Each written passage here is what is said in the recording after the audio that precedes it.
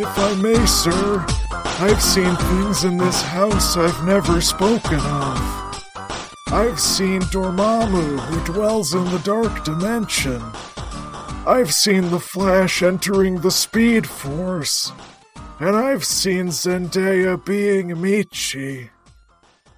And welcome to the Zero Credits supplemental reading of 2021's Spider-Man No Way Home, directed by John Watts. My name is John. And I'm Henry. And if you haven't been to a Zero Credits supplemental reading before, a little background. Me and my friend Henry get together to talk about something that we consider to be culturally important, or we just like. But we do assume that you have seen said work in its entirety before engaging. So we will discuss Spider-Man No Way Home with full spoilers. So if you're cool with being spoiled, keep listening. It's not going to have a lot of utility to you. So I'd recommend that you either have seen the movie already or you go see it and come back, but also, let the episode keep playing so we get bumped in whatever algorithm the podcast thing you got us from ranks us. I don't know how the internet works. Wait, so yeah, please pause it if you intend to watch the movie first, but don't never come back and not hit play again, because that hurts our metrics. So pause it, but come back and eventually hit play again and listen all the way through. That being said, let's get into it. You could also listen a few times if you wanted to. I don't know if that helps us, but maybe repeat listens are a thing. Maybe turn the volume up really loud. I don't know if the algorithm cares about that. We have no metrics for repeat plays or volume. We have no metrics for those. Okay, so just play it once, but do see this movie. Yeah, no, it's a good movie. But yeah, it's an interesting movie. It's a movie that I think has some buy-in, John. Oh? I think this movie requires a little bit of viewing beforehand. Yes, this is... I'm actually going to say in terms of movies generally, this might be the movie with the most required homework. And that sets up an interesting conversation, I think, maybe for the end. But certainly these Marvel movies are setting a precedent of it's rewarding a viewer that's seen movies that have come out before it. To a degree, to a large part, they'll hand wave explanations of things that happened or things like that. But this one, it doesn't pull any punches. Yeah, in terms of what is required for this movie, I mean, to your point, Marvel movies generally, since the creation of the MCU, reward a certain intertextual awareness in the audience, to be aware of other texts in the corpus, whereas this movie kind of requires that of you and is also about that in a very pointed way. But this is also all built on top of two very good Spider-Man movies. It's crazy to think that for everything this movie does, it still has the skeleton of some of the more successful Spider-Man movies ever made under all this stuff.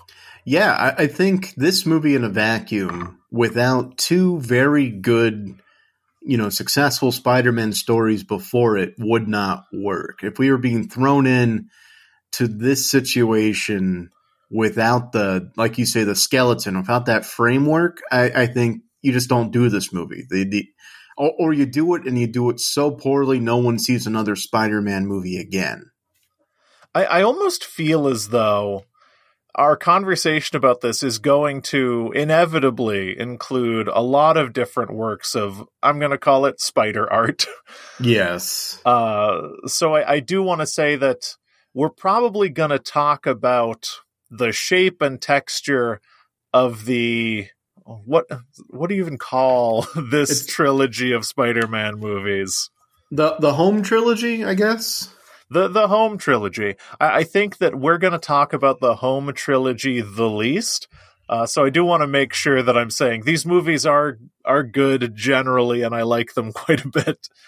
But this movie, in a lot of ways, is not about those movies. Right. Well, it's super interesting because this home trilogy, this Tom Holland Spider-Man trilogy, has had the unique honor and privilege to be the connective tissue of the entire Marvel Cinematic Universe throughout 3 different phases. Like it's the last movie that kind of ends one phase and kicks off another phase, and it's done that 3 times now.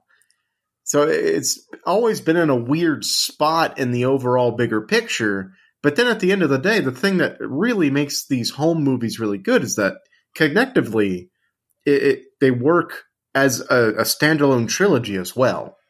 Absolutely. And I think you do raise an interesting point, because the thing that these movies have over all the other Marvel movies, first of all, they're in a very unique position creatively and legally in that they are Sony Pictures movies.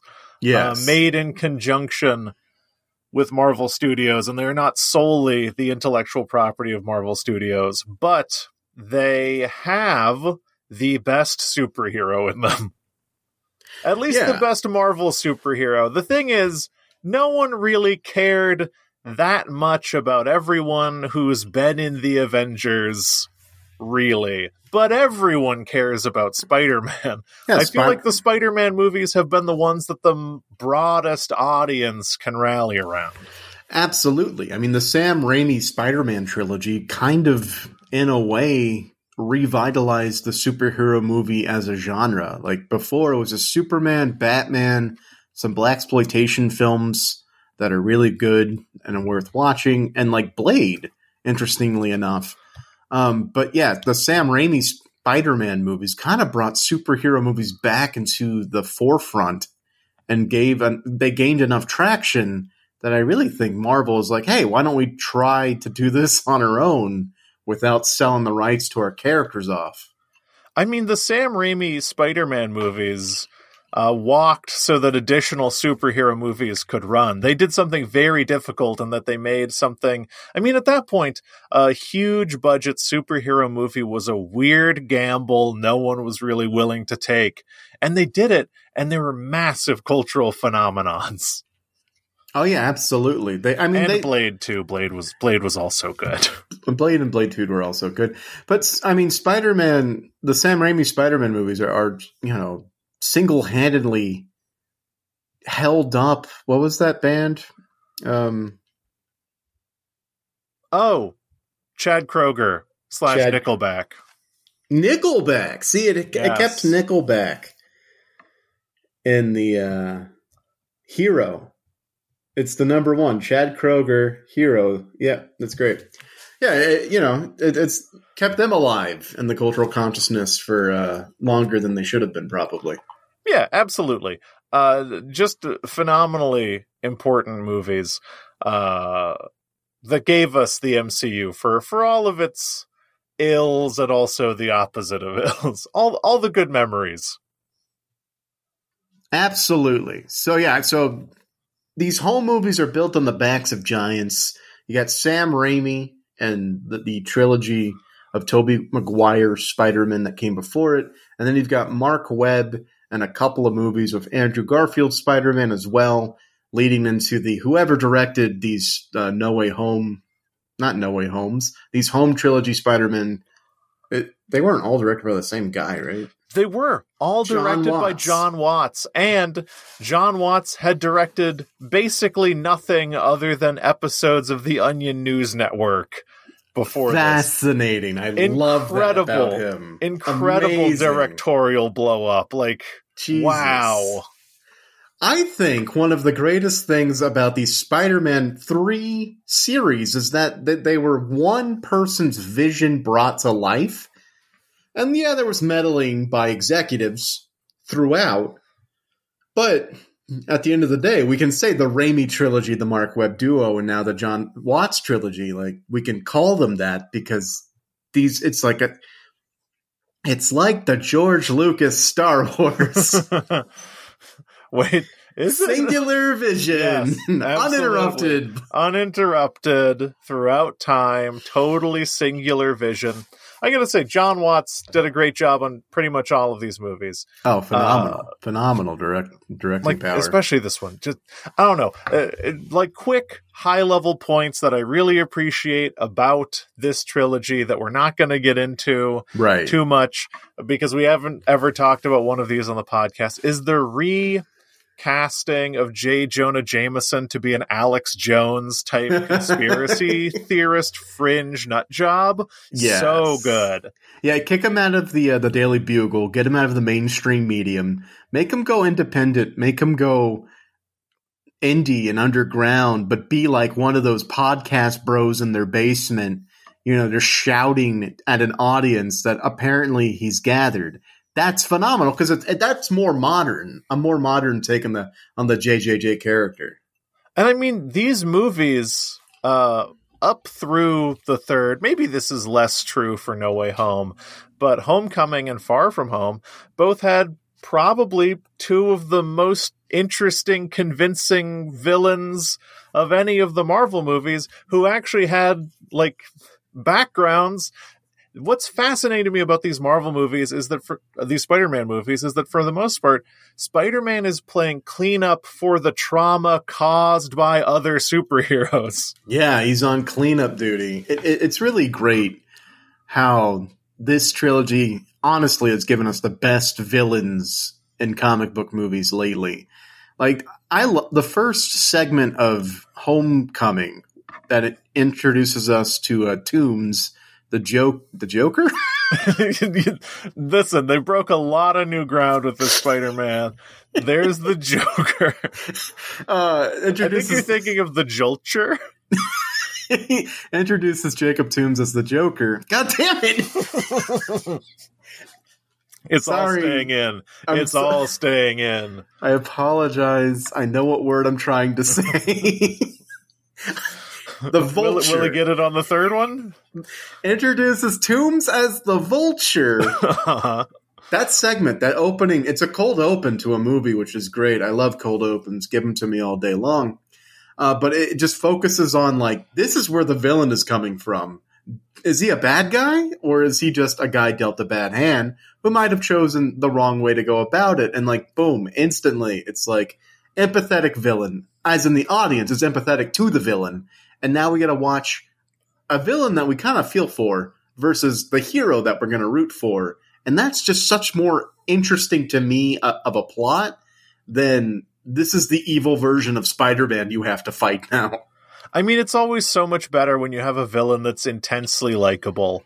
And even you get the two versions, right? You get the villain to Spider-Man, which is the Vulture, and then you get the villain to Peter Parker / every teenage boy, the overreaching, cool but scary dad. Yes. Of your wannabe significant other. Now, don't get me wrong. We've had some great villains in all of these movies, including really, really just Green Goblin really is the only one who's been super. Thomas Hayden Church, likable. You know what? They're all fine. Who's Thomas Hayden Church? Sandman. Flint Marko, you mean? Yeah, Flynn Marko. Okay, well, I don't know people's names. No, they're all great.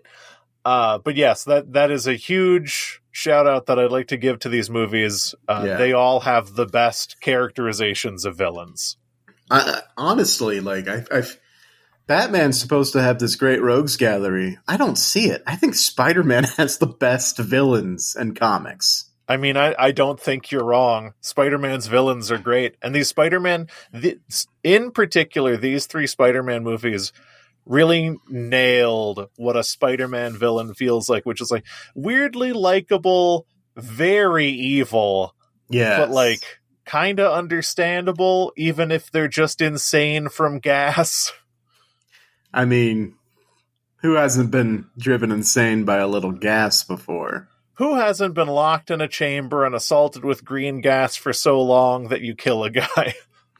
And also, like, who among us could say we wouldn't be tempted by the newfound power being dropped in a vat of electric eels? Yeah, who among us wouldn't be some nerd who just falls into some electric eels? Who among us wouldn't lizard if given the choice? And once having lizarded, wanted to lizard everyone else. Like, this Yes. is just this is just the price of being human.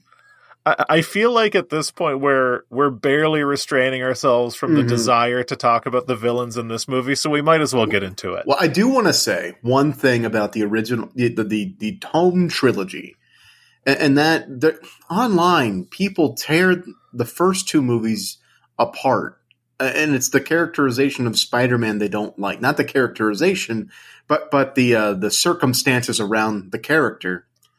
They don't like that he's basically like a mini Iron Man because he's got this fancy suit and like he's got all these resources at his disposal to basically just save the day with technology. They're like, that's not what Spider-Man's about. Spider-Man is about being poor, sad,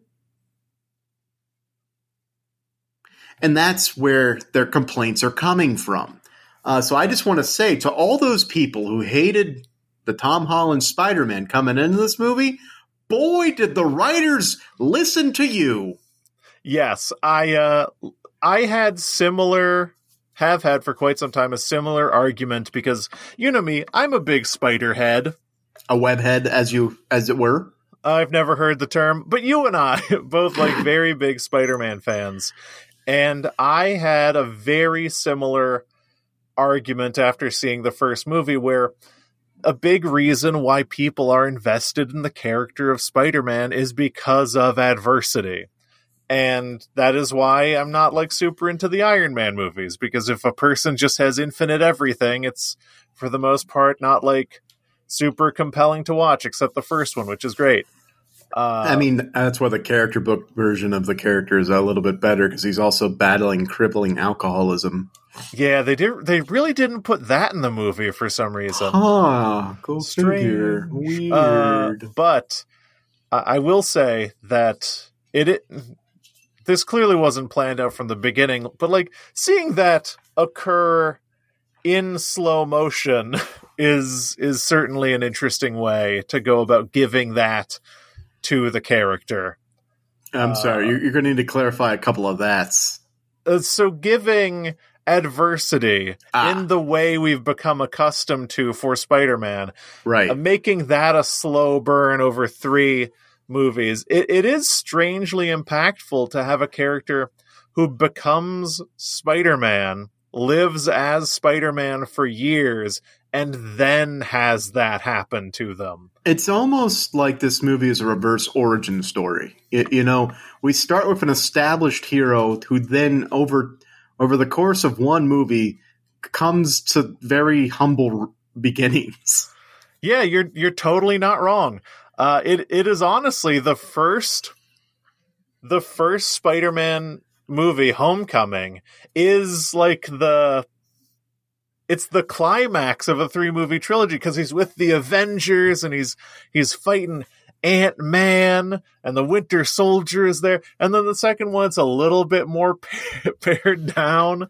It's a little bit more. And then the first one, other than the insane multiverse stuff, is like it walks it back through to an origin story. You're totally right. And that's why I think it works. So this movie works on so many different levels, but the main part is it's mainly about the Spider-Man we're watching. I was going to call him our Spider-Man. That doesn't mean anything in this context. We're mostly watching this one Spider-Man, and this is sort of the end/beginning of his journey. Mm-hmm. And all of this crazy stuff is built around that. I don't know if that makes sense. No, that does totally make sense. Okay. I do. It felt a little odd to me in the theater because everyone who has ever seen any Spider-Man thing and cares about with great power must also come great responsibility, etc. Yeah, it's one of the most quoted lines in popular culture.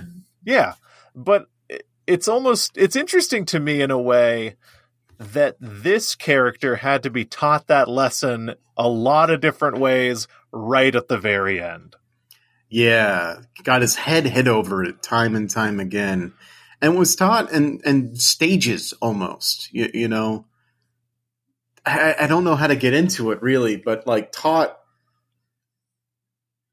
It's almost as if this movie was written to teach him that lesson 3 or 4 different times. Yes, at least one for each Spider-Man.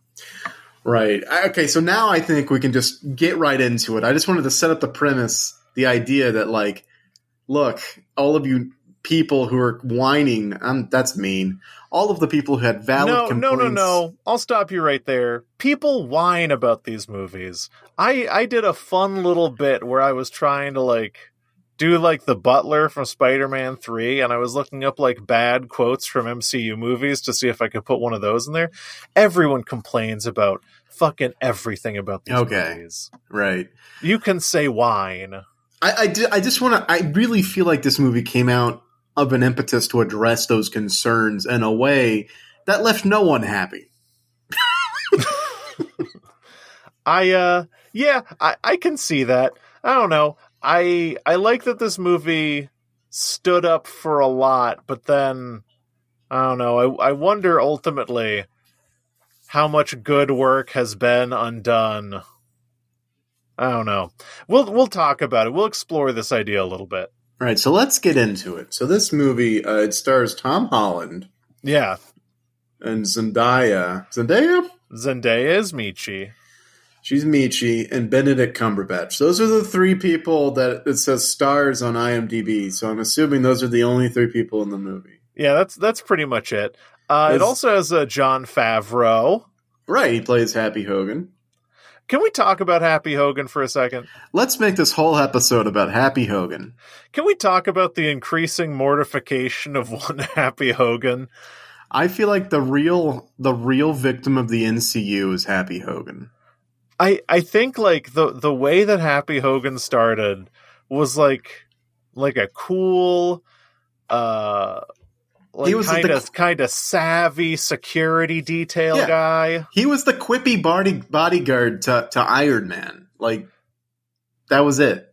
And now he's just like a overweight guy who can't hold down a relationship with a CPAP mask. Yeah, and he's on the hook for stolen Stark technology that he's definitely going to jail for. Like, he's having a bad time. Yeah, he is not having a happy time. It is maybe one of the more interesting character arcs throughout all of these movies, because he's been in, at least in the background of basically all of them, and we've got to see him like really get laying low over time, which you gotta appreciate. I guess, yeah, sure. Listen, I mean, Jon Favreau was in Chef, and he slept with Scarlett Johansson, so put him in fiction where he's not doing so great, is what I'm saying. Make it even. I think that's exactly what's happening to the character of Hacky Hoagie. Hacky Hoagie. And now he's not even going to be in them, because, you know, he has no reason to be. There's just going to be a whole Happy Hogan movie. Oh, I cannot wait for the Happy Hogan glow up. Oh, yeah. Listen, they need to replace Spider-Man in the lineup. They don't really. They need to fill it out with something. So it's going to be Happy Origins. Yeah. That's the one people they're clamoring for. An origin story to Iron Man's bodyguard. Yeah, they're like, no more Doctor Strange, no more She-Hulk, only Happy. Step aside, Moon Knight. It's Happy Hogan time. That's actually how the movie starts. He steps in front of Oscar Isaac and says, "Step aside, Moon Knight." We're writing this movie in real time. It's great. I don't know how to start talking about the movie. There's so much. I just have like a bunch of notes about things that I liked, but like, yeah. And I definitely have thoughts about this movie, but it's a hard movie to just talk about. Yeah, especially because like we definitely can't go line by line because that would take forever, and the people we're talking to just watched it. They know what happened in the movie. Yeah, it would be silly to do that. Maybe. Okay. I know how to get into this. Uh-huh. I say as I turn away from the mic for no reason. Okay. In each of these movies, apparently, J. Jonah Jameson has been in it. He has been a character. He has been a factor. This is the movie where he is the main villain. You are not entirely wrong. How am I a little wrong? There is, I mean, there are literal villains, but yes, J. Jonah Jameson creates the events that make this movie possible. Also, man, I know it's called attention to in the movie, but if I was a teenager with access to a wizard, I would absolutely ask the wizard to change reality before I made even one phone call. Oh, no, yes. That is an amazing detail. Like, it is so well written. It feels like it's ripped out of reality, where it's like, wait, you can call them? They sent the letter. Like, isn't that the final say? It's like the first time you realize you can make your own doctor's appointment. Yeah. It's like your world is literally broadening. No, yeah, I would go to a magic wizard to ask them to change reality before I even thought about trying to appeal. I mean, if you look at what happens, J. Jonah Jameson directly responsible for the death of Marissa Tomei. Absolutely, which is so the part that stings the most. It's one of my favorite scenes in this movie, not for how it makes me feel or anything like that. It's the scene, it's raining, and Spider-Man Mask Off is just watching a building-sized Joe Janamajimbajin. What is his name? J. Jonah Jameson. Thank you. Is watching a building-sized J. Jonah Jameson blame him for his aunt's death. Yes. And, like, that's where the rage is. That's where the darkness is. Because the guy responsible is now publicly pinning the blame of his aunt's death on him. Like, how do you not go fucking punch a building down with your spider powers? I don't understand how he reins it in. What I really appreciate, I know that I said one thing that I like about these movies is the recasting as J. Jonah Jameson as an Alex Jones type, but they really, in the darker moments, actually get to the truly insidious parts of characters like Alex Jones, which is blaming innocent people for horrible things that happened in their lives. And obviously, with the movie being shot from a sympathetic perspective of Peter Parker, we can see how wrong all of that is. But to keep that very real phenomenon in these movies does feel like the writers specifically had an axe to grind against people like Alex Jones. Well, even if they're not like taking that sort of agenda to it, they're definitely drawing inspiration from these kinds of people who go on public or national television and accuse parents who have lost children of being crisis actors. Like that, that's the same energy here as pinning the death and the destruction of that building on Spider-Man when Spider-Man was just trying to do the right thing, you know? I mean, honestly, if you look at these movies in aggregate, they kind of, I know we said they have the best villains, but I think they're the only Marvel movies that actually have villains that say anything about modern society. Because the Vulture is a critique largely on like government overreach and taking jobs from people and people not being able to make a living wage doing honest work. Yeah, I mean, yeah. So they have to turn to crime. The Vulture is the most like, if there was any villain, okay, this is going to be the stupidest thing I say on this episode. If there were any villains Republicans would get behind the most, it would be the Vulture. Yeah, and you know what? The Vulture is the kind of Republican where I'd be like, I'm not that, but I get it. Right. Okay, yeah. Moving on. Yes, you're right, yeah. And Mysterio was a, like, well-tuned, exceptionally well-researched, feelingless media maven who knew exactly how to turn public opinion in his favor and against those he didn't like. And had a years-long plan to do so. Like, Mysterio was TMZ. Oh yeah, TMZ with the poison pill or the dead man's switch to ruin the life of the person who stops their plan. Yeah. So vindictive to the level of like, even in death, I will ruin your life. And then, of course, you get the objective villain of Spider-Man No Way Home, which is someone who is willing to do and say anything and ruin innocent people's lives for clout. And I do mean, I would contend that I am absolutely correct. Joe Jonah Jameson, I can't say his name right tonight for some reason. J. Jonah Jameson is the villain of No Way Home.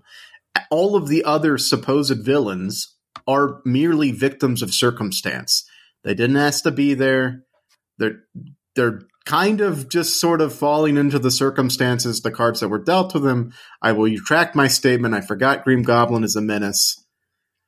Well, Green Goblin is a menace, but Green Goblin or God, what's Green Goblin's person name? Norman Osborn. Norman Osborn does not want to do villain shit when he finds himself weirdly in a new universe. It's just true. He's gone crazy with the green gas. I very much... The only person who acts in a villainous way, that in a way that is not directly related to green gas, is Electro. Yes, who basically is basically once they all find out like they were ripped to another universe moments before their deaths, like I think Electro sort of hit the hardest. Was like, wait a second, but I got my body back. Like I didn't even have a body when I got ripped out of my universe. Now I got this body, and like, your electricity is so much better than ours. Mm-hmm. And my power is based on electricity. I get it. I get why he basically wants to be a living god. I mean, he finally has the opportunity to use the most of this horrible gifted curse that he's been given. Yeah, because it's true to his character motivations, even from Amazing Spider-Man, because he was a guy who couldn't be seen and had no power and just wanted to be powerful and be seen as a god and get what he wanted. And this universe allows him to do that again. Whereas you're like Doc Ock, once you get rid of the problem, Doc Ock is a cool guy. Yeah, he never wanted to be evil. He was... That inhibitor chip was broken very early on, and the weird AI that lives in those arms was influencing him to do evil. It's a really fascinating juggling act that this movie does, juggling the motivations of these characters in a way that it does ultimately lead to a physical confrontation with all of them, even including like Flynn Marco. He just wants that box thing because he thinks he can go home to his daughter. No, so I think some of the best work was done with Flint Marco, because once he finds Spider-Man, he's like, Peter, it's me. What's going on? Let's work this out. And then once that carrot on a stick is put in front of him, this is a box. If we push it, they get sent home. He can see his daughter again. He's like, well, fuck you, Spider-Man. The solution I need is right there. I just want to go home, see my daughter again. I don't need you for that. So now I'm against you. Like all of the motivate. This movie is a masterclass of characterization and motivation that drives plot. I mean, they do a phenomenal job of taking these completely ludicrous characters and juggling their wants and desires pretty much perfectly. All while insanely ripping characters from movies that are over and extending the life of those characters years later, actors having to slip into roles they haven't played at maximum 20 years for Willem Dafoe. And like, it all goes off without a hitch. Everything feels natural. Everything feels just like natural extensions of the movies that they're from. What I'm trying to say is the actors in these movies, no matter how small the role, even the Lizard, who has like the smallest screen time of all the villains, these actors worked their fucking ass off. And they did a phenomenal fucking job.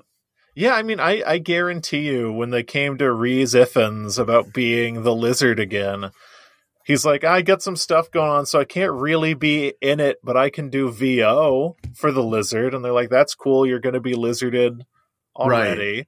Right. Can we get you for one day? You're just going to say like 10 things, and one of them is going to be like, the time has come. And I bet Rhys Ifans was like, hell yeah. Right.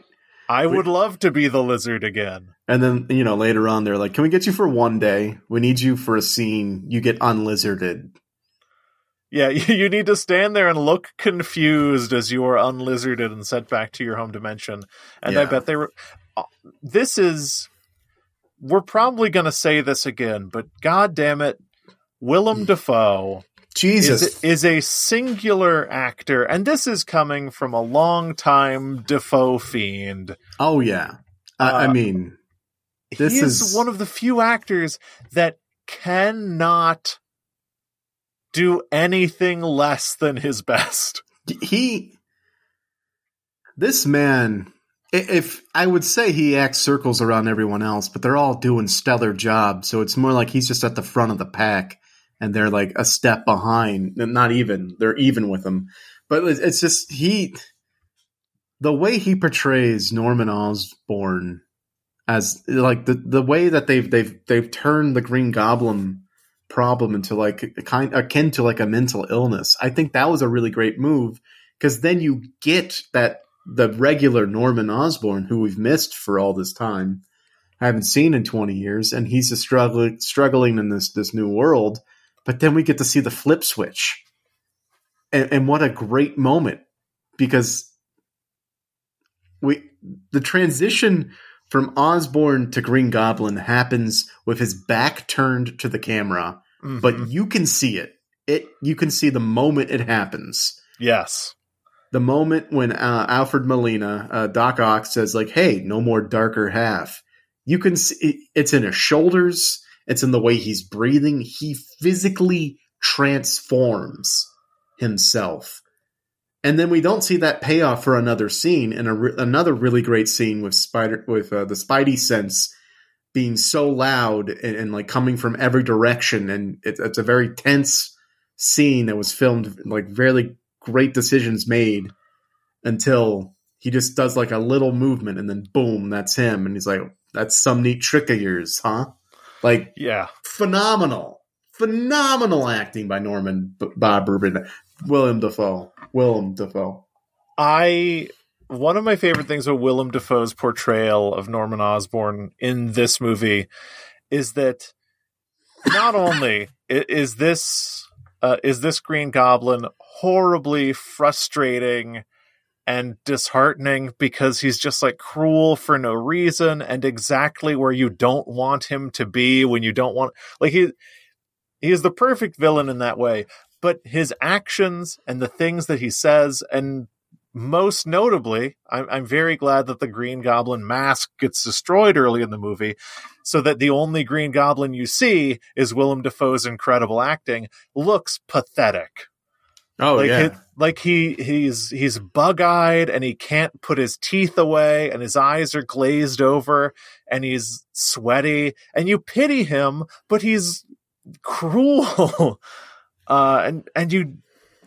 It imparts to you as an audience member exactly how you think Peter Parker must feel a little bit, which is, I hate this person so much, and they are a pitiable creature, and they are extremely dangerous. I shouldn't be punching as hard as I am, but no matter how hard I punch, he just smiles and laughs at me. So I have to punch harder in order to get him not to stop smiling, but to stop being such the big threat that he is, because these punches have stopped everyone before, and they're doing nothing to him right now. Yeah, not a lot of movies effectively communicate a character that is totally pitiable and horribly dangerous. And it really comes through in his performance. I mean, let's not forget the fact that this movie, this silly superhero movie, has like 3 of the greatest living actors in it, in Willem Dafoe, Alfred Molina, and Andrew Garfield. Like, incredible talent is just hanging out in this movie. And of course, Tom Hardy. But, you know... I mean, we would have accepted, I don't know, Benedict Cumberbatch, Marissa Tomei. We would have accepted. Did you say Alfred Molina? Yeah. We did accept that. We would have accepted Jamie Foxx. Zendaya. We would have accepted. Yeah, actually, Zendaya should probably have taken Andrew Garfield's spot in the ranking, but well, her career's, she's still just getting her start, so we'll see where she goes. Yeah, maybe see Zendaya in Tick Tick Boom too. Tick Tick Boom was really good. Andrew Garfield is phenomenal. I want to watch that FBI show he's on. I have never seen a better musical about a narcissist than Tick Tick Boom. Allegedly. I don't know. Allegedly. All right. So great villains. So there's a great moment in this hallway fight between Spider-Man and Green Goblin. It's the moment I was kind of describing before. Spider-Man is just punching him in the face, and Willem Dafoe is just like smiling and laughing. And I had a weird stray thought that really it's not valuable. It's not a valuable thought. But William Dafoe plays a better Joker as Green Goblin than I think many of the Jokers we've seen on the screen. Yeah, I think Willem Dafoe could be a hell of a Joker. And also, that hallway fight, multiple suplexes through the floor by Willem Dafoe, which is just great. It's a funny comment that I've seen in a couple of places where people note a lot of they're just like, I don't think MMA film moves would have kind of gelled in the Sam Raimi films. And it's like, what? How is this your takeaway? That is a strange takeaway. I just liked him getting suplexed through the floor. Yeah, RKO give me a out of suplex nowhere. and I'm happy. Yeah. And like pile drivers or dive bombs? There were other wrestling moves in there that were just phenomenally executed. I don't like crashing through floors. Gets applause from me. If you're gonna, I actually think there were less suplexes and more power bombs. I think you're right. Yeah, no, but if you're gonna have a superhero fight, crash through some fucking floors. Let's just do it. Yeah. Stop holding back. That's what Green Goblin wanted Spider-Man to do. Stop holding back and kill him to corrupt his moral code. Because all Green Goblin wants to do is ruin Spider-Man's day. And boy, did he. All he wants to do is ruin his day and also eat those donuts. Oh man, he packed his jacket full of them. I love that his little outfit he's wearing, because presumably he came into that universe wearing the Green Goblin suit, because moments before his death he was fighting Spider-Man before getting impaled on his glider. So he came out and he had to change his clothes, and he found the most Green Goblin-ass clothes he could possibly find, which is like a big, billowy purple scarf and like a green chore coat. Gotta appreciate that. I do wonder, though, so like the Feast Center, right? That's a Miles Morales thing. Yes, like a Miles Morales comics thing, right? It is, yes. Also, that was in the Spider-Man video game. Correct. J. Jonah Jameson was cast into a Fringe podcaster weirdo in the video game. Which one did Fringe JJJ first?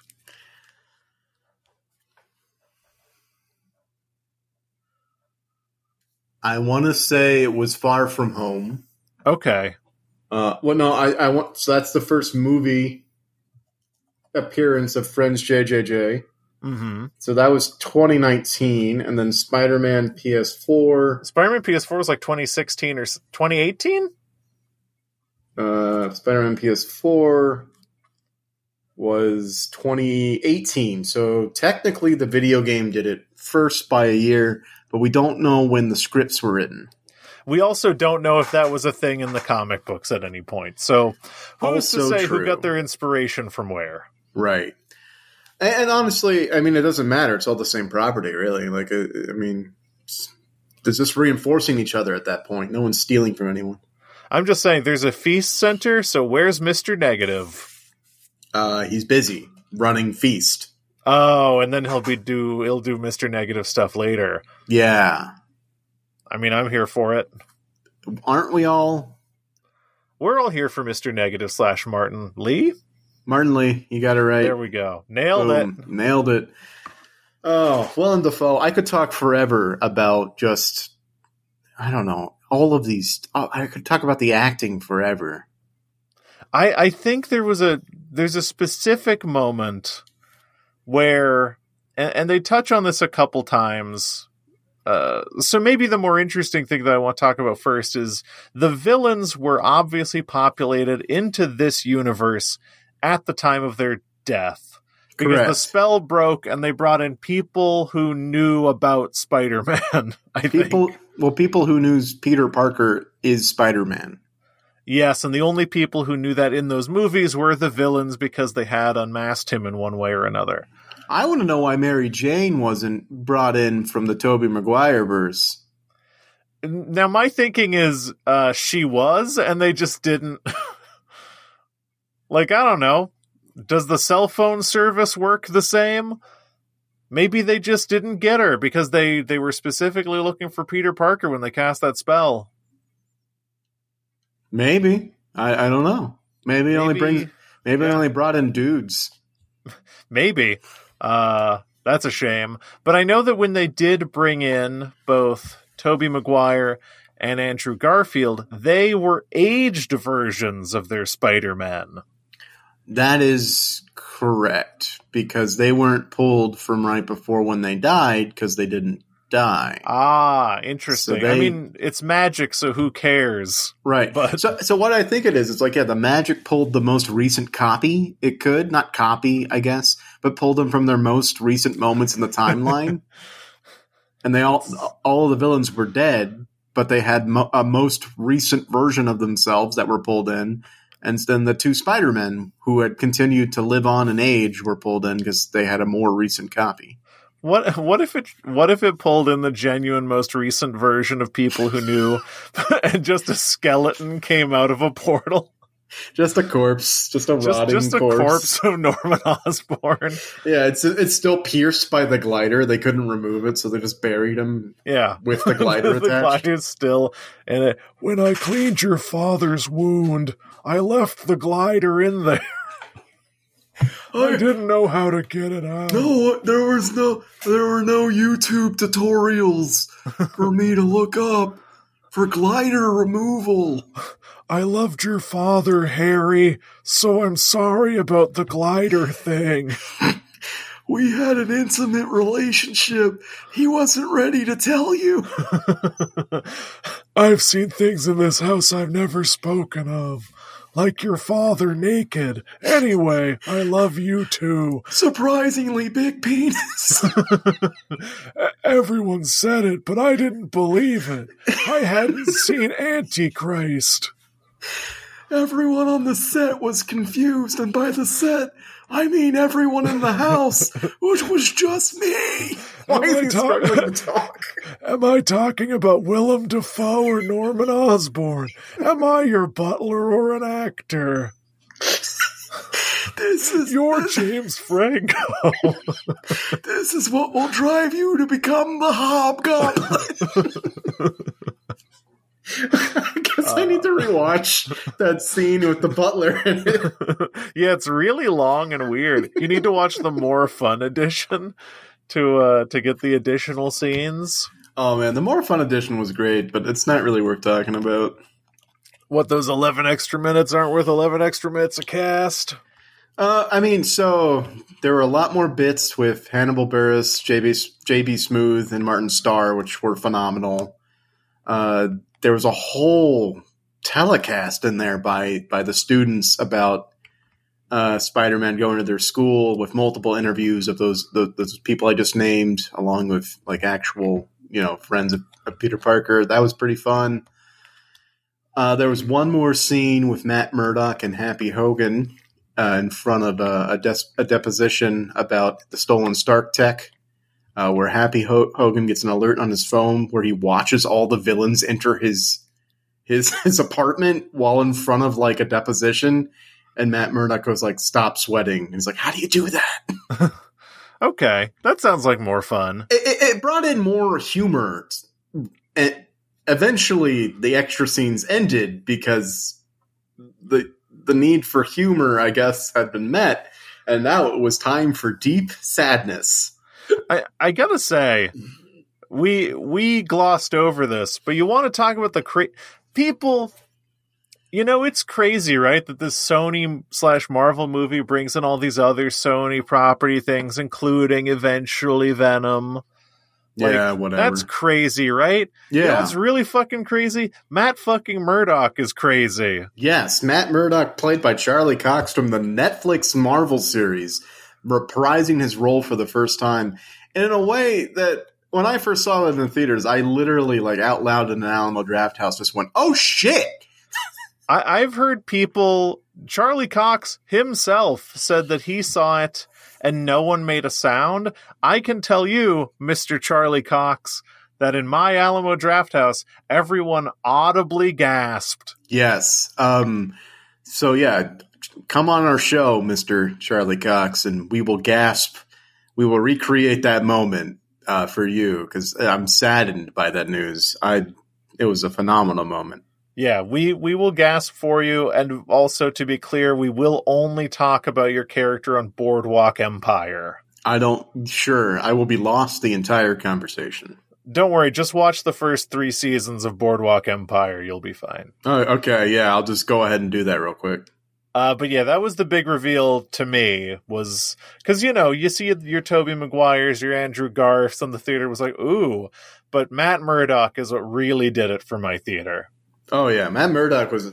I mean, honestly, that was a really cool moment because it's like, oh, shit. These movies are, like, connected to stuff.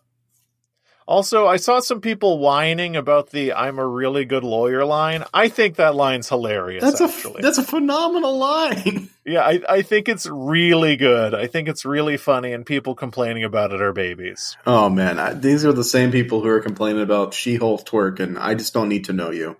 I mean, these are the people who are complaining about MJ being, I'm not gonna say they're complaining because she's not white, but I'm not gonna say that's not why they're complaining. Yeah. Moving on. There's a black Spider-Man out there somewhere. That's a really good line. Oh, it's great. That's a phenomenal line. I will say they do look at each other for a little too long after that, and it gets a little too cute. I really like, you know, his logic and his reasoning is like, you're from Queens, you do a lot of good for a lot of people, mostly poor people. I just thought you were black. And then Andrew Garfield just goes, oh man, I'm sorry. Yeah, that's really funny. It's just so genuine. He's just like, he's bummed out. What I love about that is Electro's reply is like, "No, it's okay. Like you should be apologizing, but it is okay." Right. Because I'm sure there's a black Spider-Man out there somewhere. I really thought Andrew Garfield, when he was doing that like slow nod when they were looking at each other a little bit too long for it to sink in, was just going to mouth Miles Morales. Miles Morales. Is that who you're talking about? I've seen Miles. There's another Spider-Man. I've seen things in this house I've never spoken of. Another Spider-Man. Maybe you want to kill him while he's black. Don't do it. They'll call you a hate crime. I hope you don't do a lot of stuff in the next few years that makes people realize you're kind of a creep. Whoops. Tug's collar. Tug's collar, James Franco. I think we've been avoiding it enough. I feel like we need to talk about the 3 Spider-Men. Have we not been talking about the 3 Spider-Men? I think the greatest moments. Okay, so what I really Spider-Men as a unit, absolutely. Yeah, what I really want to talk about, when I talk about this, I'm talking to other executive producers, other people making content out there. I'm speaking directly to you people. This movie is how you do fan service. It is not gratuitous. It is not flagrant. It is not for the sake of doing it. They built a story around bringing these 3 Spider-Men together, and they make it a culminating moment for one of them. And then they redeem the other 2 through action scenes that are just phenomenal. Fan service needs to have a purpose. It's not just, well, let's bring in all these things you recognize so dopamine spikes. No, let's wrap up shit we couldn't wrap up because we ran out of time. Let's give more story, more life to established characters that we're bringing into this story. Let's give everyone the whole movie's about second chances. Yeah. I mean, there's an old adage that whenever you write a character, you owe them something because you created them. And I think in writing this movie and putting these characters in it, the writers did realize they owed something to these characters for pulling them in. They could have just shown up and said a bunch of one-liners, which, don't get me wrong, this movie is full of self-referential one-liners. I'm a bit of a scientist myself, etc. But like the fact that these characters got pulled in and got to resolve serious parts about their characters before being sent back to their respective universes. Chef kiss. Great job. Phenomenal. It wasn't just like, there were self-referential there were self-referential. There were the things you said. Self-referential one-liners. There were those, but they were they were standing in contrast to character development and honestly the wrapping up of character arcs that were left dangling by poor decision making. Mostly for Andrew Garfield's part.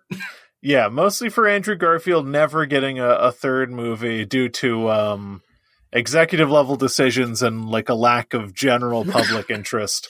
Well, so this is one of the most transient lines that ascends the page and ascends the screen is when Tobey Maguire Spider-Man tells Andrew Garfield Spider-Man, stop with what is this lame talk? You're amazing. That serves because the Andrew Garfield Spider-Man, for some reason, granted, I never saw these films. I've never seen Amazing Spider-Man 1 or 2, so I'm not going to weigh in, but like apparently he was just torn apart online for his performance that I think it really affected him afterward. And so having the original Spider-Man tell you, as the actor portraying the second Spider-Man, that you're amazing, like it's like we're watching therapy. This is role play, and it works, and it touches my heart because in addition to that, it's just wholesome as fuck, and we need more wholesome, like supportive talk between our strong male characters. I'm going to be the first to say it. Men need to be more supportive of men. I mean, yeah, absolutely. And everyone loves it. Henry, you're doing a great job. Oh, thank you. You in real life, you're so mean to me. I know. I know I am. Anyway, the three Spider-Men. Every moment is a chef's kiss. I love it. I totally get what you're saying about the Andrew Garfield. So I watched all of the Spider-Man movies maybe a year ago after this movie came out. And a lot of people had real issues with Andrew Garfield's portrayal of Peter Parker because everyone has a fucking opinion about how Peter Parker should act. And guess what, babies? He should act however the writers write him. Yeah, absolutely. Just in the same way that Steve Ditko or and Stan Lee or whatever the fuck wrote the first Spider-Man, he acted the way that Steve Ditko and Stan Lee wanted him to act. And additional writers, surprise, will have their characters act in different ways. Yeah.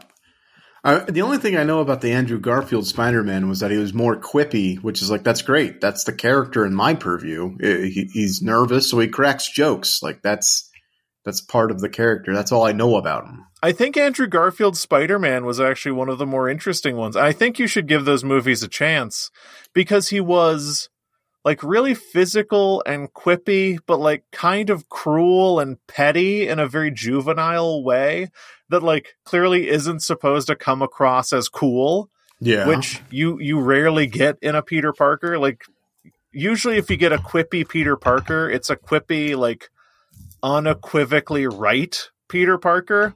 But this is like a Peter Parker is like quippy, but like kind of mean and weird and anxious.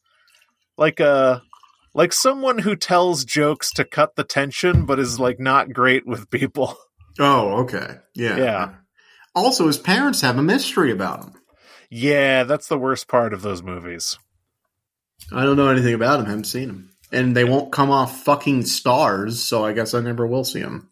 Oh, we're big Stars heads, big fans of Spartacus, Blood and Sand.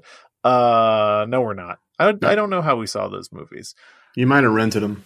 That's probably it. Anyway, I think that so after I finished this movie the first time, the overwhelming feeling I walked away with was, oh my God, thank God I got to see Tobey Maguire again. Like, the Spider-Man 2 might be one of my favorite movies of all time. If not that, it's certainly my most rewatched movie of all time.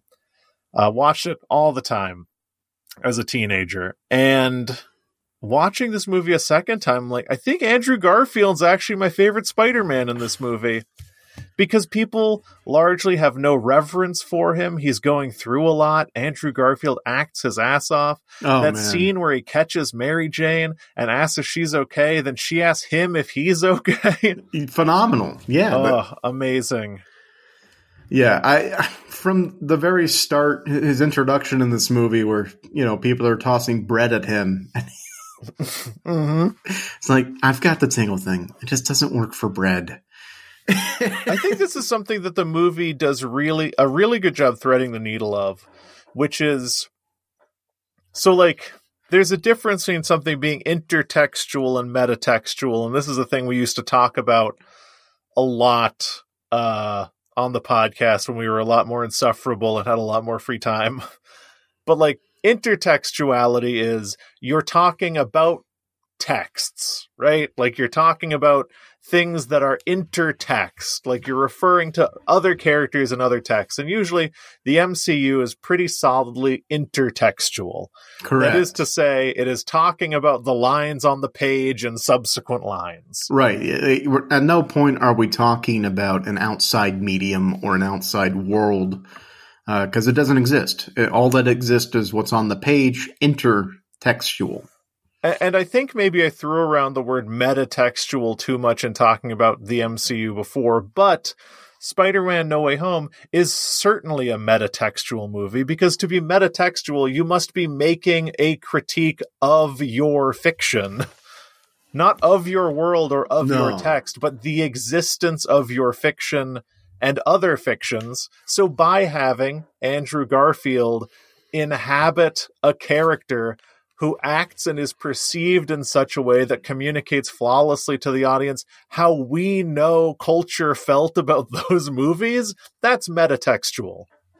Right, exactly, yeah. Because then it's about the reception of the character playing within the world of that character, and that character is getting to sort of embody a response to that response to it. So it's hard to talk about without becoming like a weird loop. That's when you know it's meta. Yeah. You know it's meta when you're not necessarily just seeing a character, but you're seeing a character and an idea. Exactly. being very well communicated to you. And that, like, this is a character. I'm watching the text, but the text also within it holds the reality of those movies, which is really smart. And it's also true for Tobey Maguire, right? Like, he's a metatextual representation of Spider-Man / Peter Parker, because he's revered, kind of quiet. Everyone immediately respects him upon seeing him, because we all know those movies were good and a huge deal, and everyone remembers them. Yeah, and he was the originator of the role. Like, he is the original Spider-Man for these live-action movies. And so, like, he's done the work. He's earned the respect. We don't need him to earn our respect anymore in this movie. We just, like, he's here. Like, wow, he's like, what is he gonna do? And what he does is impart the darkest parts of Spider-Man, and relates that this is what it means to be a hero to this young, bright kid who we just saw go through the hardest day of his life. But before that, we've seen him go through some pretty hard days, but it was all sort of lighthearted superhero fun. Yeah, I mean, we had to see in this movie the character of Peter Parker, as played by Tom Holland, totally destroyed. In a lot of different ways. In many ways, this movie is deconstructing. Oh no, I don't want to go down this rabbit hole. It is, though. It's deconstructing the idea of Spider-Man. That's what this movie is. It absolutely is. And to the point where the culmination of the action is Spider-Man, a beaten, bloodied Spider-Man, doing the most brutal moves we've seen him do before, who punches with full force and dents the goddamn bronze, Captain America Shield of Liberty or whatever. Like, we've seen him use more force than we've ever seen him use before. Pick up the glider to recreate fate and kill the Green Goblin with his own glider. That is that is not Spider-Man. Yeah, that is someone else. We're demolishing and deconstructing the character of Spider-Man over time, because the Spider-Man we originally get when this movie starts is totally kitted out, like full to the brim with ideals. And then by the end of the movie, the audience is made to ask, what is Spider-Man without ideals? What is Spider-Man without a suit? What is Spider-Man without Peter Parker? Eventually, we're made to ask, what is this character if everything we know about this character is stripped away? What is Spider-Man? I mean, and what the great thing this movie does is, while it's stripping away Spider-Man to his deepest, most vulnerable nerve, it's giving him the tools to climb out. Like, it gives him, finally, on screen, the line, with great power comes great responsibility. And through that is the avenue out that the other Spider-Man can use to pull him out of the deepest pit he's ever been in. So it's funny how, like, while he's being deconstructed and stripped away, he's been given the tool to rebuild himself and finally make that the hugest sacrifice I guess anyone could make without actually dying, being forgotten by existence. I mean, it does effectively do what most successful interpretations of Spider-Man do, which is, with the delivery of the line, with great power comes great responsibility, it strips everything else away. It's like, you are who you are, and what are you going to do with it? And at the end, when he is in a shitty apartment in New York City, classic Spider-Man. Oh yeah, Ren's doing the first too. Great line. Taking the GED on the Citizen app. The answer that we get is, what is Spider-Man without Peter Parker? Spider-Man as an ideal is being responsible for others because you have to be. Yeah. Yeah. I just want to add a really great moment. The fact that, because everyone likes, I mean, the one that is most obvious, or was most obvious to me, was, of course, Andrew Garfield getting to save MJ and redeeming himself for the horrible thing that happened to Gwen Stacy. But Tobey Maguire's Spider-Man gets to prevent Green Goblin from being stabbed by his own glider. And in that way, he gets to undo a failure, for better or worse, a failure of preventing Green Goblin's death in his original timeline, while also wordlessly just staring into the soul of Tom Holland to be like, what the fuck are you doing? Yeah. Most intense Tobey Maguire face I've ever seen. I'm sorry. If I was on the receiving end of that glare, I think I would just break down in tears right there. I don't know if I would have the wherewithal to grab the cure being thrown at me. I think I would just break down and cry right there, because it's like, that's Spider-Man disappointed in me. Yeah. Spider-Man being disappointed in me. That hurts. That cuts deep. Yeah. It's a great look, too, because it communicates so much. It communicates, like, what have we been doing all this for? Why did we share our trauma and our losses with you and tell you how we became so rageful for you to do this? Right. It's like, it's a look that conveys, like, we talked about this, I'm disappointed. And while also being like, come on, man, please. Like, and the crazy thing is, like, that's 2 fully powered Spider-Men. I don't know. Like, there's a lot of emotion there, which is rare, I think, for superhero movies, where it's usually about one big last fight or whatever. Yeah, I mean, one thing that I will say about all of these Spider-Man home movies is that they do, for the most part, reject this kind of... They reject this arc that all of the Marvel movies seem to have, where they try to create like an unambiguous obstacle that must be solved, because all of them are complicated. Like, Mysterio is complicated because he's pitiable in a lot of ways. Vulture is obviously complicated. So I think these movies do carry more emotional weight on average than most Marvel movies. This one especially. Yeah. Because you don't want to kill Green Goblin. Look at him. Look at him. He looks pathetic. I mean, he looks evil. Oh, wait, he stabbed me. Oh, yeah. Perfect that happens, by the way. I did read originally, they filmed 2 versions, apparently, of that stabbing scene. And apparently in one of them, Tobey Maguire's Spider-Man dies. Oh, boy. I think that would have been a bad move, so I'm glad they went with stabbed in great pain, please, for the love of God, get him a doctor. That would have felt cheap to me. That's too movie. And yeah. The fact that they went with a version that resists that, I feel like elevates it somewhat. Because you don't you're not going to drag in it's like bringing in,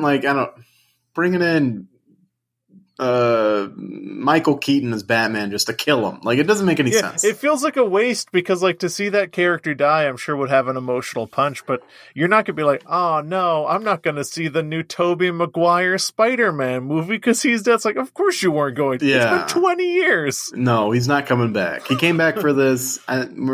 This was it. This was a once-in-a-lifetime event. You've witnessed it. You were lucky. Yeah, it's like going to a movie and then they bring a character like, this is Columbo, and then they shoot him in the head. They're like, no, Columbo!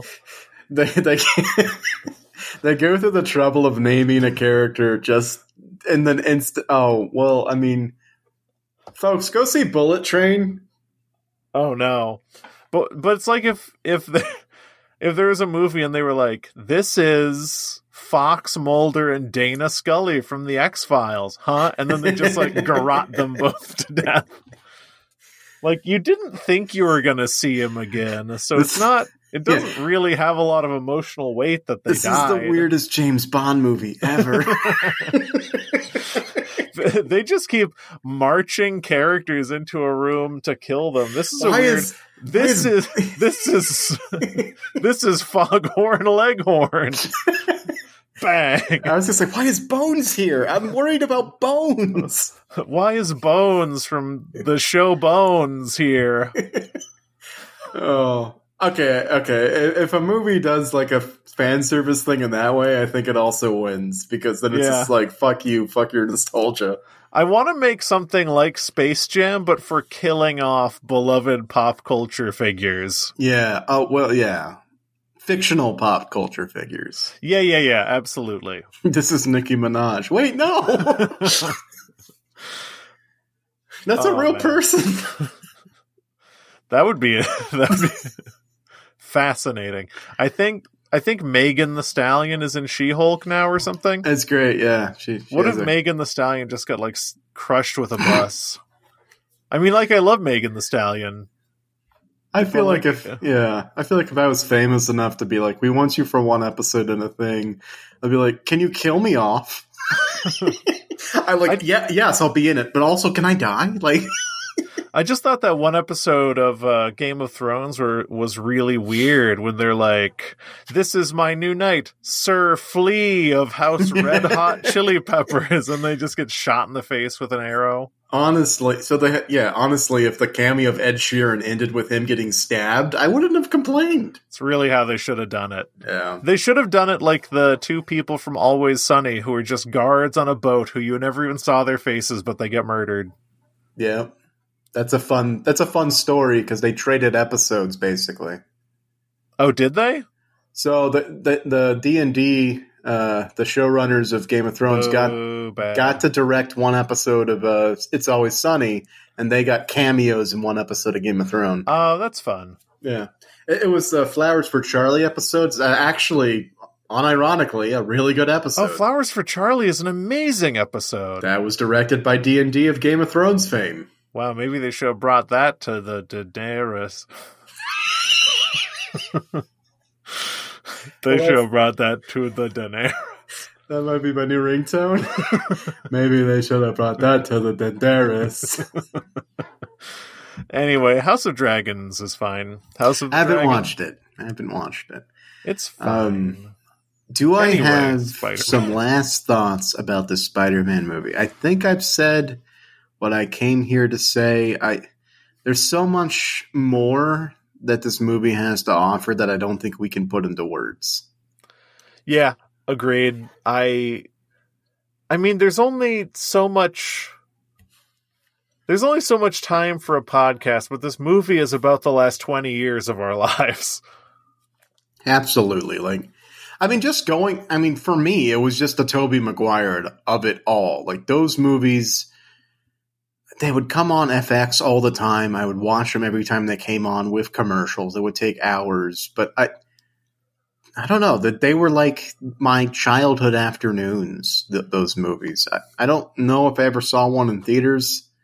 I might have seen Spidey 3 in theaters and then walked out confused. But I think they did just a really great job of balancing the vibes of the MCU, the vibes of the home trilogy, and then paying homage to standing on the shoulders of giants that came before, just doing everything with the utmost respect and the utmost skill. Like, everyone involved brought their A game. Even Wong, who's only in one scene, is great. And the fight, like the most MCU moment is the Spidey versus Stranger Things fight, Doctor Strange fight. And like, even that is done really well. And we get to see for the second time in the MCU, we get to see the fucking mirror dimension. I will always mark out hard for the mirror dimension. I think the mirror dimension is cool as hell. I thought that was going to be a way bigger thing than it was, but it's only used in fights with street level heroes. Yeah, turns out really expensive, apparently. Okay. I mean, it looks great. It looks phenomenal. I think we should maybe do a little deep dive in these after credits sequences. First of all, Tom Hardy. Who cares? I want to do what I do. I do want to talk about this. When you saw it in theaters, did you stay for all of the credits? Yeah, I mean, it's a Marvel movie. I have to. Okay. Do you remember what they did? The move they pulled? You mean specifically at the theater? Yeah, at the theater. Yeah, they pulled lights.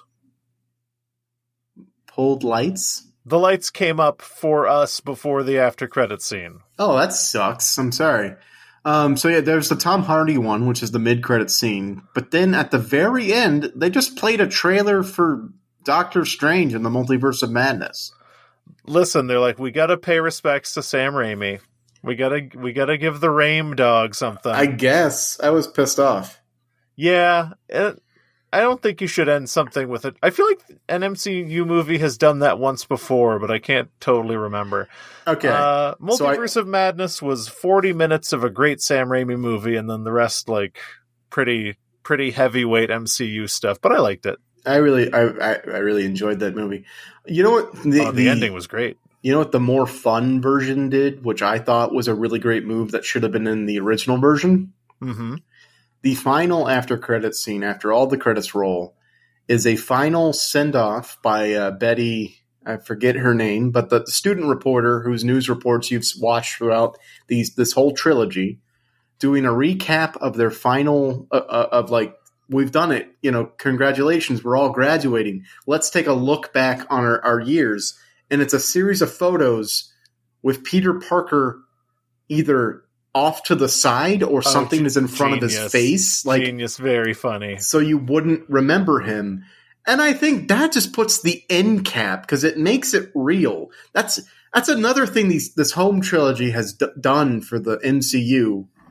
It makes a lot of this cosmic shit real. Like the second one, Far From Home, where they have to deal with the implications of people returning after the blip.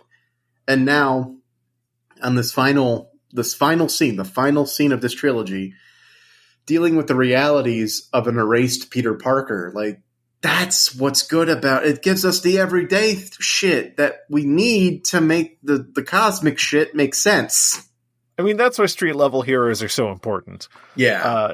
You have to see what this would actually look like to a human being, which, Doctor Strange is great and all, but this is the only movie that made the Doctor Strange stuff feel like actually impactful. Yeah. And not like largely theoretical or contrived. I mean, yeah. I mean, it's the same thing with Eternals. Like, there's the body of a fucking god in the Indian Ocean, and no one has talked about it yet. I mean, shouldn't that be on a news report somewhere? Yeah, I mean, the Eternals is just like, if you're dealing with something that's like so old and so powerful, it just kind of becomes whatever. Yeah. Like it's not easy to properly conceptualize that, but a kid doing a flip and shooting a web, injected directly into my veins. Hell yeah. Spider-Man forever.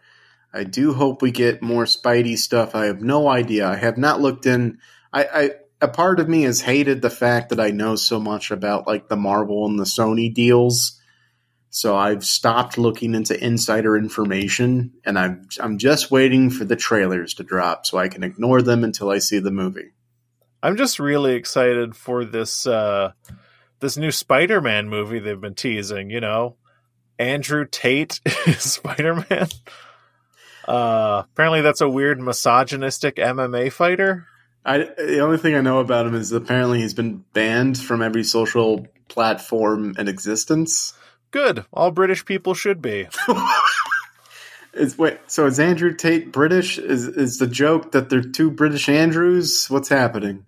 Wait, is Andrew Garfield also British? Andrew Garfield is British as fuck. Tom Holland British. All Spider-Mans are British. Tobey Maguire has been hiding it for years. Yeah, he's doing a really good job. Yeah, Andrew Garfield is British. I don't know if you didn't know that. I truly had no idea. That one does surprise me. Well, he's British. Wow. I mean, Tom Holland looks a little British. Yeah, it's in his ears. I mean, he looks like someone who'd be like, "Oi, me wee suit." Oi, me wee suit? But Andrew Garfield looks like he'd be like, pizza. Well, he had to learn a Brooklyn accent, or I guess a Queens accent. Yeah, but he has the look of like he would say pizza, I guess British people don't say pizza anymore. Then Tobey Maguire looks like he'd be like, "Adder, hello." Tobey Maguire looks like he goes, "Gatsby? You can't live in the past." You're not wrong. You are not wrong. I have more thoughts, but they're not articulating. I think, honestly, at this point, nothing. I think at this point we might have to call it, and then everyone forgets about us. This is it. Yeah, so I said if we didn't nail this episode to a wizard, please make everyone forget about Zero Credits. And folks, this is the big surprise. The wizard's been standing behind us, and he's just shaking his head no. Yeah, he's very disapproving. We were going to nail this episode to a wizard, but since we didn't Since we weren't able to nail the episode to him, he is going to send us not back in time. We're staying here, but everyone's going to forget about us. Yeah, you're going to remember 0 credits. It's a weird loophole. You're going to remember 0 credits, but you won't remember Henry or John. Yeah, and for some reason, your memories will change to it being a good podcast. So we won. Yeah, we finally had a good podcast. Damn. Everyone's like, man, I feel like there was this really good podcast called 0 Credits. I can't remember anything about it, but don't you worry, dear listeners, because I'm going to walk into your donut/coffee shops, and I'm going to say, you don't remember me, but my name's John, last name redacted, and I am from a podcast 0 Credits, and I defeated the lizard, and you love me. My name is Peter Parker. You don't remember, but I'm Spider-Man. I defeated the lizard, and you love me. That's really all he needs to... He didn't even do that. So one last detail that I think was really good. He tracks down the lady on the highway, gives that speech, and she goes, "You didn't rehearse that, did you, Peter?" And he goes, "No." What is he doing when he walks up to the coffee shop at the end? He's rehearsing the speech. He's rehearsing the speech. Wow, this movie's perfect. It's boom. Mic drop. Then web splat. What's thwip? Web thwip to grab the mic back up. It's a real thwip boom. Andrew Garfield, defeater of the lizard. Andrew Garfield, come onto the podcast. We'll talk about your time defeating the lizard. We hope you... Please don't hold against me what I said about British people. I didn't realize that you were British. I just want to confirm for my own sake, Andrew Garfield. Middle name? Mormon Show? Oh, you were confused. He's not British. He's Mormon Show. Oh! This is confusing. Andrew Russell Garfield was born in Los Angeles, California, to a British mother and American father. When he was 3, he moved to the UK with his parents and older brother. He is of English and Polish Jewish heritage. This dude's a dual citizen. Yeah, I mean, if you're 3 and you move to Surrey, you're probably going to sound pretty British. And basically probably, yeah, he's British. He's British. Yeah, he's British. He's British. All right, we'll talk about your Britishness, Mr. Garfield. Come on, we'll talk. It won't be a Monday. We'll talk about lasagna. Hey-oh, he's heard those 1,000 times before. I'm sure he has. And we'll talk about Andrew Cuomo. The New York mayor? Yeah, because his first name's Andrew. Stop linking all the Andrews together. No, Andrew No Way Home. Everyone who's ever been an Andrew is coming through the sorcerer's, the ruins of Karnax or whatever it was called. We got Cuomo, we got Tate, we got Garfield, we got the Hurricane. Those are all the Andrews. The camera pans over to Hurricane Force Winds, and it's like, all right, calm down, Hurricane Andrew. We got stuff to do. You're Andrew 4. Oh my god! All right, I really enjoy this movie. We usually do a rating system at the end of supplemental readings that ranges from a weird scale I can't remember, but there's also an inverse to that scale that we never use, except for in the case of Hurricane Heist, I believe. Yeah, like it, love it, gotta have it. Dislike it, loathe it, gotta have less of it. It's gotta have more of it. Like it, love it, gotta have more of it. Yeah. So in this case, I'm gonna say gotta have more of it, but what I mean is, my message to people who make movies: this is how you do fan service. Tie it directly to characters. Make everything matter. John had a really good point. When you write a character, you owe that character something. You can't put anyone in a movie without giving them something to do, or a motivation, or just a complete story arc. So that's what I got to have more of. Not necessarily more of this movie, but more of the skill and the talent and the time and the passion that went into making this movie translated into other movies so that all movies eventually one day are just as good as this one. I mean, I agree. I gotta have more of it. I mean, I'd love to see more Spider-Man, but what I gotta have more of is movies that are superhero movies that aren't like thankless gruel to consume, which slowly a lot of these things are starting to feel like. This thing really had heart. I loved it. Give me more of that. If you're gonna comment on things, comment on them with your whole heart and make sure they go somewhere. And don't just make things for the sake of making references to other stuff. Yeah.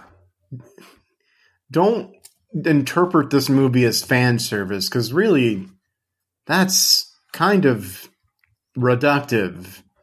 Because what this is it's not fan service, it's character service. The service they gave these characters, the new endings, the wrapping up of issues, the fact that a movie only exists in the runtime it exists with maybe implications going forward, but this is literally giving movie characters a second chance to grow and change and become better people. That's phenomenal, and I would love to see more of that. I also gotta have more Marissa Tomei. Don't let this be the last time Hollywood pays attention to Marissa Tomei. She deserves more. Yes. Or else they'll be held to May. Jesus Christ. And with that, I think it's time to wrap up the episode. I don't even see your Jesus Christ on the waveform. I think it was literally subaudible. But if you want us to hear you, all you got to do is reach out in our social media, and here it goes. If you want to send us a tweet on twitter.com, please send us a tweet to ZCPC with... That's right. I think knows what that stands for. That's right. And if you want to send us an email, just send us an email to email@zerocredits.net. One of us will be there to respond, even though if you can't remember our names, that's fine. We'll also be on any podcast service you can find our podcast on. Just to name a few: Good Pods, Podchaser, Podcast Addict, Spotify, just a few. Wherever you listen to us, please leave a rating and review on that service to help more people find their way home, even though there's no way home. But the most important thing you can do is to just face the problems in your life head on and reach out to the people in your life to tell them to listen to our podcast. That's right. Word of the mouth is the only way we can survive. So please tell your therapist, tell your friends, tell people who you seek advice from, like mentors or gurus or guides. Zero Credits, that's the place where they review Spider-Man No Way Home 8 months later. We wait until September for no reason other than we were busy at the time. That's right. We got stuff going on and we got stuff on the way. It's all coming to a head here on Zero Credits. So from everyone here at the studios, we would like to wish you a happy week. Goodbye, I guess. Goodbye forever? Question mark. No way home? But they got home eventually. No way. Oh, no way. Come home. Goodbye. No way home. No way home.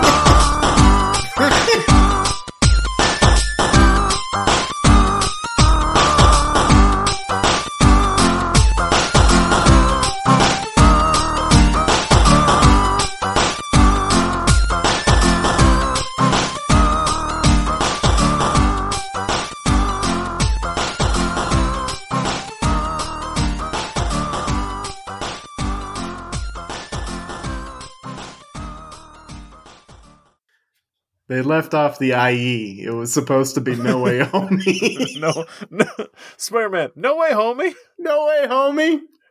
Man, every character got to say that at least once in the original Homie cut. Oh, I wish I would have saw that. Yeah, Tobey Maguire says it when he gets stabbed. All right, one last scene from the more fun edition. There was a great scene. Spider-Man stops a robbery and hangs the villain from. He hangs them. Jesus Christ! He stops a robbery. That doesn't sound like more fun to me. Spider-Man just makes like a web noose and hangs a guy from a light pole. All right. Oh, I'm dizzy. 11 minutes? I'm dizzy. Okay, hold on. He's struggling and kicking and gurgling for 11 minutes. He suspends the criminal from the light pole. And a debate breaks out between some bystanders who are like, wait, you can't do that. You're 14 or whatever. Like, you can't, your brain's not fully developed. You can't be making these moral decisions. And then, like, this one guy's like, wait, no, he can. He's Spider-Man. If he doesn't do it, who will? And this is a very great scene. But that's when the paint gets thrown on him that he's washing out for, like, the rest of the movie. Oh, does that even get explained in the regular movie? I don't think it does. Wow. Or if it does, it's truncated. Can't believe in the more fun edition, Spider-Man hangs a guy graphically while Rock and Roll Part 2 by Gary Glitter plays in the background. For 11 minutes. For 11 minutes. And there's a little thing at the bottom that says, we personally paid Gary Glitter. Even though he can't get royalties from this, we paid him.